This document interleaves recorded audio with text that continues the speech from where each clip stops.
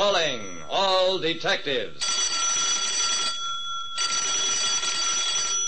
Some crimes appear to have no motive. Others have too much motive. But I once had a case in which both conditions existed. That is the situation on this page from my casebook.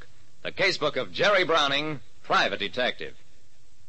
For a private detective like me, Jerry Browning, there are two kinds of crime that are really tough. Those with no motive and those with too much motive. I was driving home through deserted streets when I heard the gunshot. Automatically, I glanced at the dashboard clock. The hands lacked 1 minute of midnight as I slammed on the brakes. The woman was lying on the pavement almost directly before the now dark entrance of the old Victoria Hotel. I bent over her, saw that she'd been shot through the upper right arm. I made a tourniquet of a handkerchief and my fountain pen. By then, the woman recovered consciousness. She was about middle-aged, thin, angular-faced, and with wispy gray hair. Don't try to move. There's been an accident. You're hurt, but not badly. I'll call an ambulance.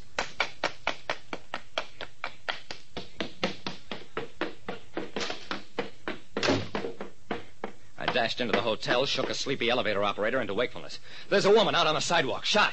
Call an ambulance and the police.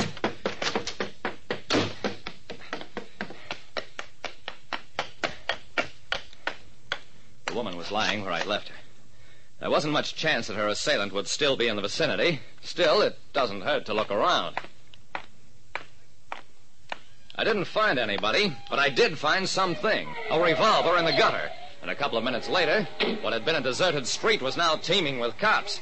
A big cop dashed over to me. Shame on you for shooting a poor defenseless lady. Will you hand over that gun or must I bang you over the head if you... When I stopped to help a woman who had been shot and even found the gun, a cop tried to arrest me. Well, that's happened before, so I'm Jerry Browning, a private detective. You mean private detectives can go around shooting people? Captain Doherty came over about then. How'd you happen to get the gun, Jerry? I explained that I'd found it in the gutter, surrendered the weapon. Who is she, Captain? Miss Jessica Brandt, assistant cashier at the Merchant National Bank. Lives only a few blocks from here. Said she couldn't sleep and was taking a walk. Did she say who shot her? Doherty shrugged. She mentioned 6 people who want to kill her, including the president of the bank. I think she's got hallucinations. I pointed to the gun Doherty was holding. Maybe so, but that's the most solid hallucination I ever saw.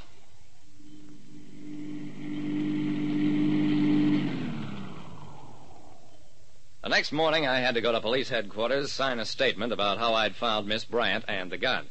When I'd finished, Doherty remarked, "We've checked ownership of the gun, Jerry. It's registered to Stephen Perry at the Victoria Hotel. I sent a couple of men out to bring him in.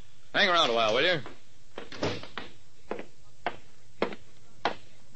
Stephen Perry was a stout, elderly, and frightened man. Yes, that's my gun. I'm a railroad man. Come home late at night, so a few years ago I got a permit to carry a gun. Did you also get a permit to shoot it at citizens? No, sir. I didn't shoot it at anybody. In fact, my wife doesn't want me to carry it at all. Last night she got so excited about it, I just chucked it out the window. Well, that sounded interesting. And what time did you throw it out? At 11 o'clock. Just about 11. Doherty looked as though he believed the earnest little man. Which means somebody found it and had an hour to find a use for it. Then can I go home? Certainly not. Lock him up. After Perry had been led away, Doherty sat down, scratched his head. I sure don't know what to make of this deal. Perry don't know Miss Brandt. And over at the hospital, the dame keeps yelling that there's a conspiracy to kill her. She suspects everybody, except Perry. Let's go down to a bank, see what people there have to say.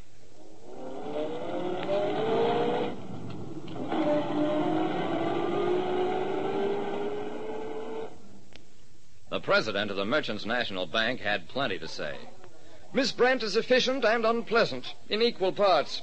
She's quarreled with all her fellow employees, and if I hadn't inherited her from my predecessor, I'd... He shrugged helplessly. You'd like to kill her? The bank president gave me an icy look. I do not consider that remark funny. Good day, gentlemen. The names on Miss Brandt's list of people who'd cheer at her funeral included, besides the bank president, the head teller, Miss Brandt's brother, the superintendent of the building in which she lived, the driver of the bus she took to work every morning, and a neighbor lady across the street. The man I left on guard at the hospital says she gave him a whole flock of other names, but these ought to do for a start. Just a nice, friendly lady, huh? Well, good hunting. Oh, no, you don't, Browning. You started this, you'll see it through.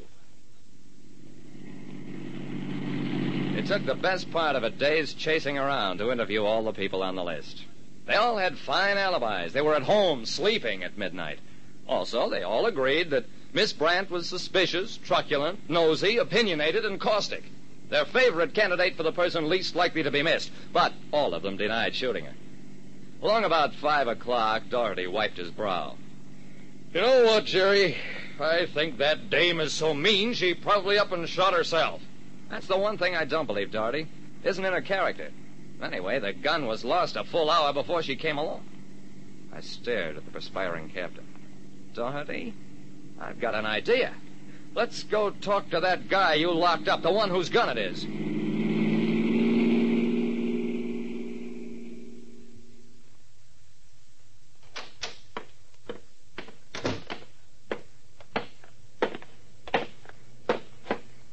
Mr. Perry, you said you were a railroad man, didn't you? Yes, sir. I'm a dispatcher at Central Station. You've got a watch in your pocket. Tell me what time it is now. Perry dragged out an old stem winder. 20 minutes to 5. I looked at my own watch. It said 20 minutes to 6.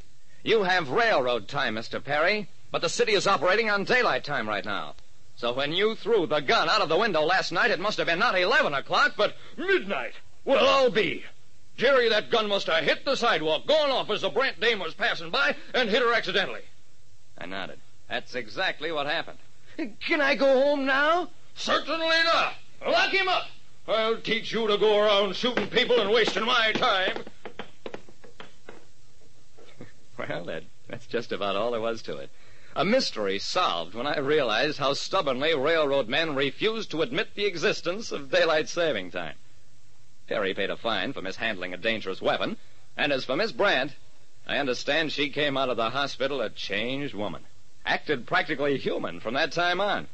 Maybe she figured that the next time a gun went off in her direction, she might not be as lucky as the first time.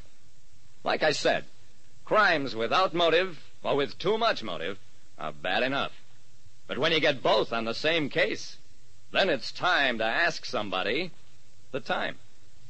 Listen next time to Calling All Detectives, mystery drama, mystery quiz, and a chance for you to match wits with yours truly, Jerry Browning, private detective.